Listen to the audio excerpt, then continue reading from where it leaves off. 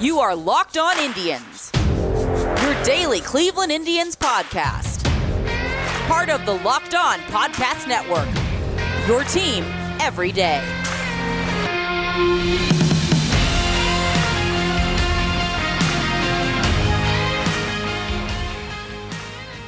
Hello, everyone, and welcome to Locked On Indians. I am your host, Jeff Ellis, Draft Edition. Yeah, we also still have the Pat Chat to occur from last week, and I'll have that in the second and third segments of the show. But let's talk Major League Baseball draft. If you want to watch, the whole stream is over on YouTube. We did the top 30 picks on round one. Lots of chatter, lots of stuff you're not going to hear on the broadcast, honestly. Some things that the rumors that I would catch and go through that don't pop up.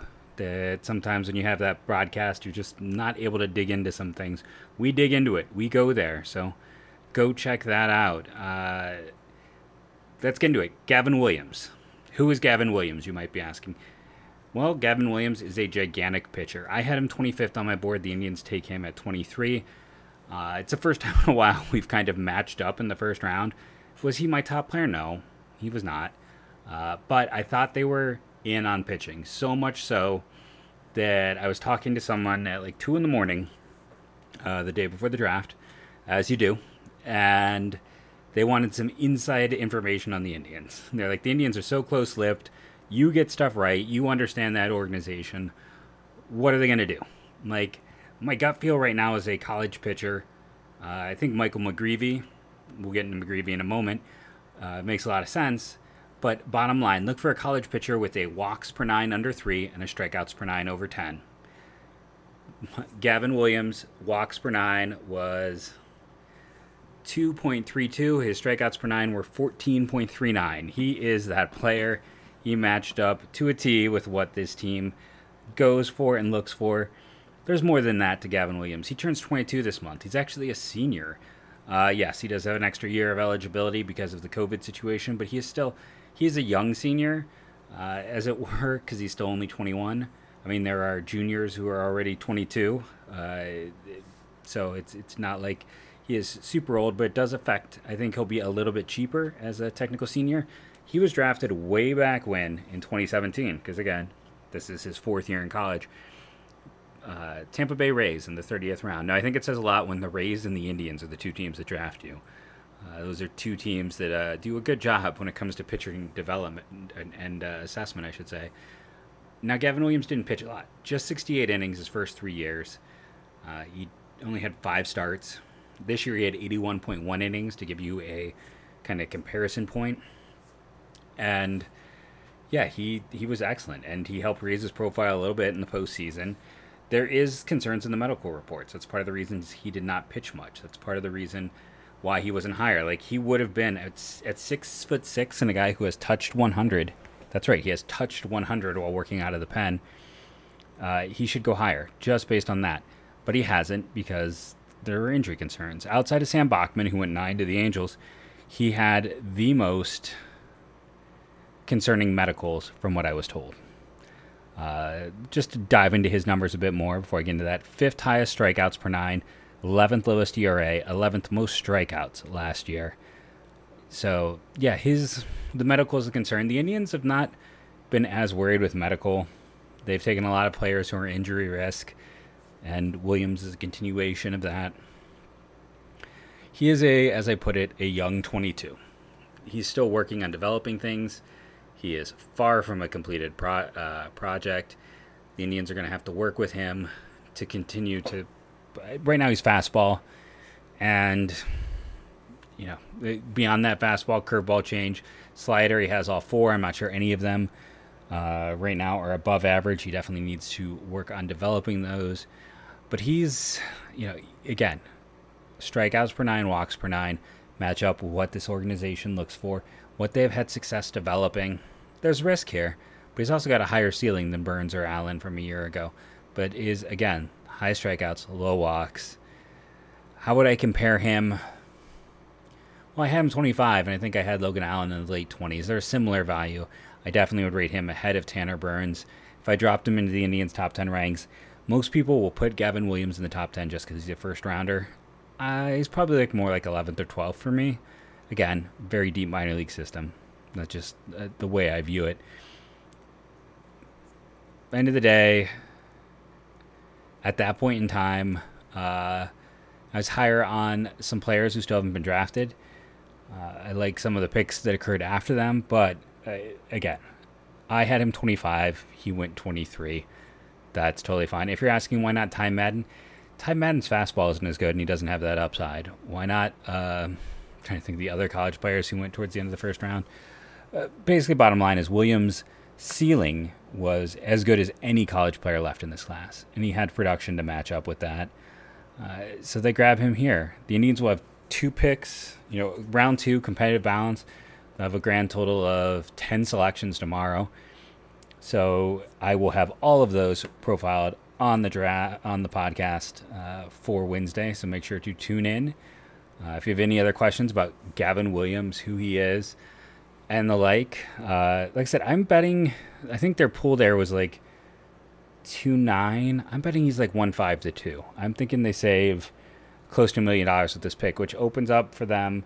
We'll see if they go underslot with one of those picks in round 2 and then go big in round 3, which is what they did a year ago, or what the approach is. There's some really interesting players still on the board. I have 11 of my top 40 left. I will do a second round mock, probably names only, if I'm being honest, just in terms of time. That'll be up over at mlbdraftnow.blogspot.com. And again, go check out the feed. We did 4 hours of a podcast. You could fast forward to the Indians part if you want to hear me chat. But that's Gavin Williams, a good addition to the Indian system. And again, and the Michael McGreevy bit, I promised. So McGreevy went to the Cardinals. Last year, I thought for sure Jordan Walker was the Indians' guy. The Cardinals took him. And then I thought Michael McGreevy was the Indians' guy. The Cardinals took him. The Cardinals are out the Indians in this draft. I know a lot of people talk about the Twins, too, that they had a very Indians draft. I talked about on this very podcast, Chase Petty is not the Indians type anymore. That was not a surprise that they passed on Chase Petty. People are trying to find a landing spot because he throws 101, but the mechanics are just a mess, and the size is an issue, and he's a reliever. I don't see a way for him to be a starter. And the Twins drafted him, and then the Twins came back around and drafted Noah Miller, the brother of Owen Miller. So the fun fact with that I tweeted out earlier is, hey, when the Indians cut Bradley Zimmer, they'll still have a chance for some brother and brother matchups in division with Owen and Noah Miller. Too soon? Too mean? No. And then I do want to point out, if you hear the name Denzel Clark tomorrow, he is my most interesting player right now. I talked about Nico Cavadas is a personal favorite of mine. Denzel Clark is a 6'5" outfielder from Cal Northridge who walked 15% of the time. His cousins, Josh and Bo Naylor, his mom, an Olympic heptathlete in the 1984 Olympics. He's a 6'5" outfielder who walked 15%, has plus run and plus potential power. He is older, but again, with the Indians, just keep him in mind. I'm not saying necessarily round 2, but he could be a player that because he's going to fit well with your contact-based models, a BABIP over 400, as well as that 15% walk rate. Good athleticism, good bloodlines. Denzel Clark, Cal State Northridge. We're going to take a quick sponsor break, and then we'll do that second part of that Pat chat from last week. So our first fantastic sponsor is Bet Online. I could not go over and tell you a line because there are no games tomorrow for Bet Online. But as I said at the end of the podcast, if we can get Bet Online to do a odds of the first player to the majors, you should bet on Sam Bachman of the Los Angeles Angels. That should be the player that would be the most likely to be the first to the majors. And over at betonline.ag, you can find lots of props like that. And on top of prop betting, there's casino games, live casino, racebook, esports, you name it, they have it. Over at betonline.ag. That is betonline.ag. Remember, when you go there, you want to use the promo code LOCKEDON. That gives you a 50% bonus on your first deposit. What promotions do they have going on right now? Let's go find out. Right now, you get a 5% Bitcoin boost for a limited time. You get on your Bitcoin deposits, 100% first-time crypto bonus. If you have never deposited with crypto before, you get a bonus using your crypto to deposit. Using the 50% welcome bonus with the Locked On. And bonuses for crypto, bonuses for all sorts of things. Bonuses if you're doing poker. Go check it out for yourself today. That is betonline.ag, promo code locked on. I just feel like I constantly do not give this man his due. I went to, when you're talking about this team every single day, like I do on the podcast, you sometimes get in the weeds a bit. And I was going through and just looking at like month to month split data.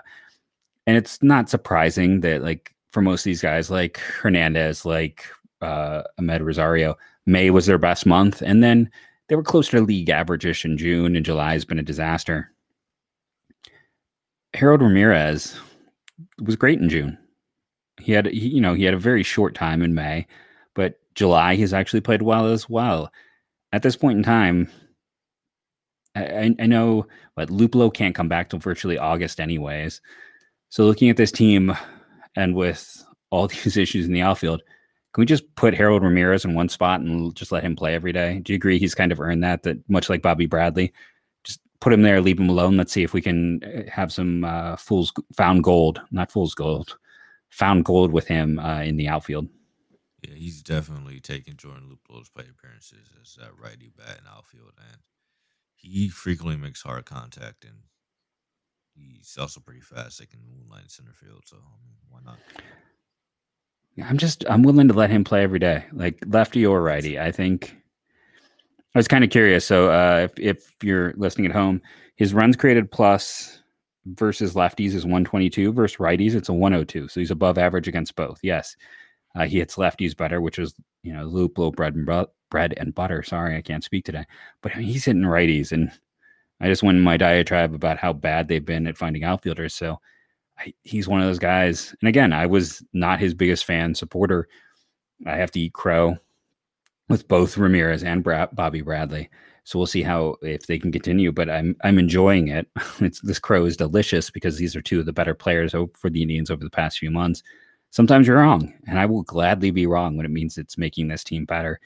But I feel like, so we went through all of this. It's like, at the end of the day, yeah, in an ideal world, you would have a better catcher, but catchers just don't exist. I talked about on the show last night. And I've talked about before, it's like in the last 4 years, there's been two catchers that are consistently above average bats and above average gloves. Yasmani Grandal, who I just saw needs surgery, and JT Realmuto. Guess what? Neither of those guys are top prospects. You almost have to get lucky with catchers. They're fine. You and I both agreed. Like I said, the ideal world, they'd be stronger bats, but it works for this team. The infield, we both agreed, is pretty much set, good where it is. Again, ideal place. Maybe Rosario wouldn't be the defender at shortstop, but they do have options going forward. But you and I agreed there. And outfield, one spot is good. The other two spots, we can debate those. But it's interesting that for all the consternation out there, that there's really only center field as the one place that you and I can both agree this is an issue. Because I don't think we needed to go dig into DH. I think Franmil has come back and already shown that he is still Franmil, right? Like that's it, we can just say Franmil is fantastic and just move on from there with the DH position. Yeah, honestly, if Franmil stays healthy and plays like under 50 games a year, he's gonna hit like 40 home runs. Honestly, he's the extension candidate too. 100%. He's only 26. I think people forget that. Like he is almost the same. He's a little bit older than Amed Rosario. He's younger than Harold Ramirez. Daniel Johnson, who is just getting called up, is about the same age as him. Franmil is young. He's younger than you think. Yeah, and he's under control till like 2025. Would you extend the DH like that? You got real light on me again. Oh, I'm sorry. Would you extend the DH like that, like Franmil? Depends on the contract, I guess. I mean, I would consider it because DH is the one thing as we're debating, extension, this and that. Go through the DHs, the DHs, and a lot of them hold value longer than another position because you don't get that regressive value defensively. So you look at some of the players who play forever, it's a DH. It's, the Nelson Cruzes of the world. I feel like if I went through, and I'm just having like brain shutdowns, but if I put up a list of like the top DHs, you'd see guys where it's a weirdly consistent position. Maybe I'm wrong, but in my mind, DH is And again, I'm not opposed to considering him as an outfielder. I still think he would have been a better defender than Domingo Santana a year ago. That was one of those things that I'd never quite understood. But Tito gets things set in his mind, right? Like Tito is the reason that Yandy Diaz never got a shot. And I already harped on that this week, and I'm sure people don't want to hear me do it again. But Tito gets something in his mind, and that's it. That's the story. Those opportunities aren't coming. So I'm also not going to shut the book on Franmil Reyes as a potential below average defensive outfielder. I'm kind of over that at this point, in my opinion. Yeah, he hasn't played in so long. I think they're gonna. It's unlikely to happen.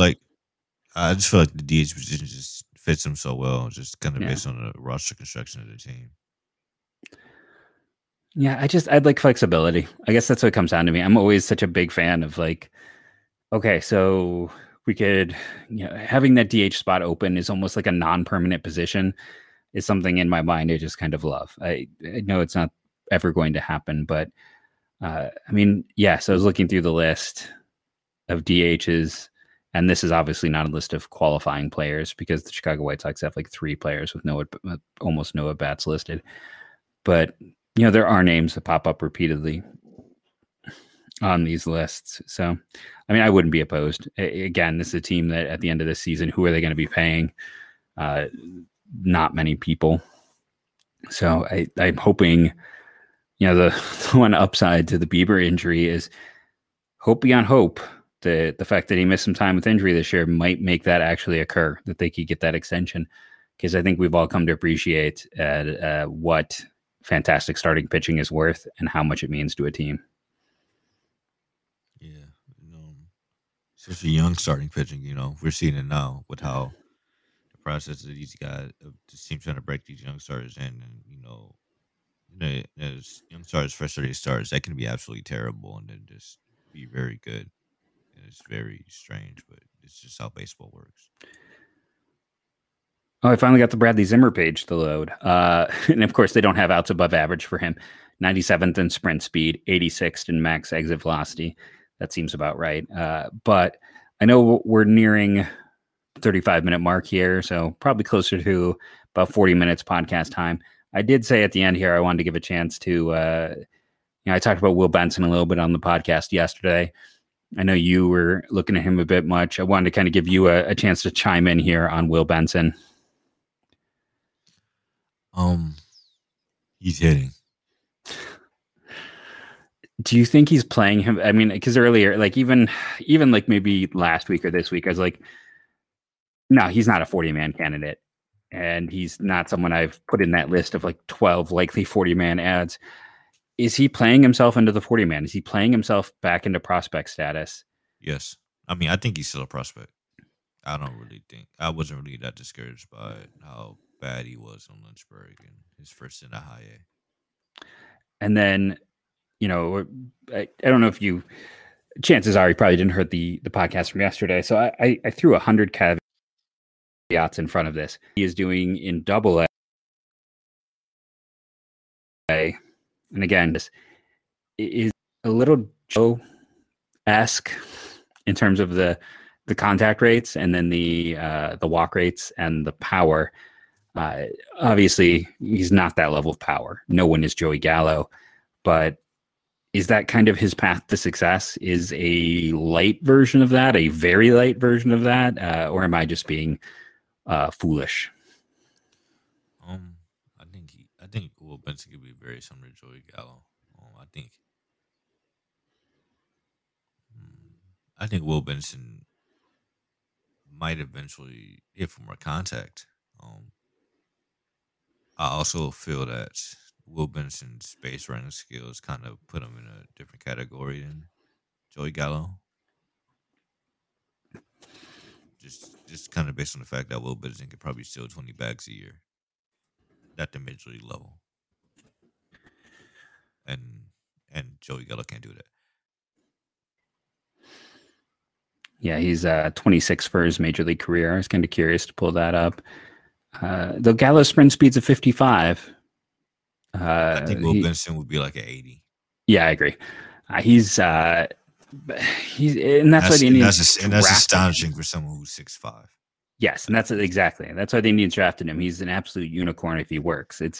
You go over to his Fangraphs page, for instance, he's 6'5", 230, 70 raw power. His And he can throw play center field. score, yeah, and I didn't realize this about him. I'll be honest, I didn't. I knew he did a lot of things well. They gave him an 80 for his arm. Yeah. I would have in my head if someone said, "What's his arm?" I would have said a 60. So now that makes me be like an 80. Okay, I need to redress that because there's just not a lot of 80 skills in general. But yeah, they have his speed as like a 55 now, 50 in the future, as they imagine he would thicken, and his defense being average. But yeah, 30 hit. It's like if he could get to 40 hit, he could be in that class. So so for everyone listening, where I've constantly told you the 12 players they need to add to their 40 man at the end of the season, now it's looking like 13. And with Will Benson, I'll be curious to see if they give Alex Call a look at some point, who's also playing very well. But I think all of this comes back around to, with this team, honestly, even though there is this collapse and everyone is doing the sky is falling, their trades at the deadline, I'll stand by what I said with you last week. They should make multiple trades, and they need to still be buyers, not sellers, in spite of the ceiling falling out for a little bit due to injury. If you, again, we'll maybe take some of this and make multiple podcasts, but if you're running the team again, Pat, and the way everything's setting up, A, are you still a buyer? And B, what are you looking to buy as the person in charge of this team, knowing kind of their needs and just knowing that if I don't trade prospects, I'm probably going to lose a few for free?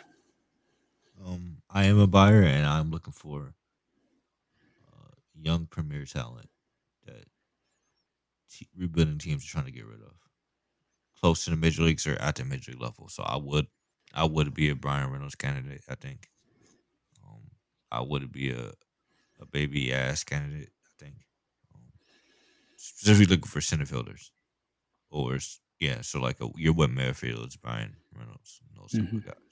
I got into something in I don't know how much you look into the chat with everyone who's from Locked On about the idea of trying to get in on a Pirates Braves deal to get Christian Pache. And it's just like, okay, we can go ahead and then have a Gold Glove center fielder for the next 5 years. But I feel like, yeah, exactly, something like that at that position would be nice. No matter, I mean, I'd love Cedric Mullins, but I don't necessarily think that's going to be able to occur with what he's doing this year. But you mentioned earlier, they're setting up. Yeah, this is a down year, and next year could conceivably also be a bit of a down year.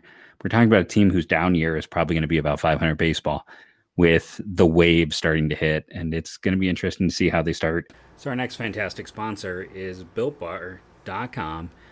I am getting my order today. If you're listening to this on Monday, that means I'm getting my new order in the mail of 4 boxes of the grasshopper fudge. It's fantastic. This is honestly my 6th or 7th order.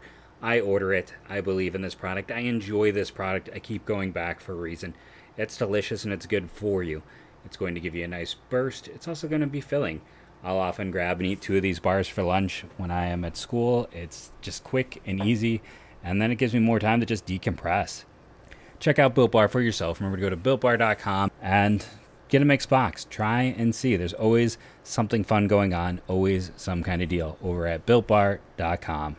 They haven't been the seller. They've been the team that is smartly moving talent before it hits the market.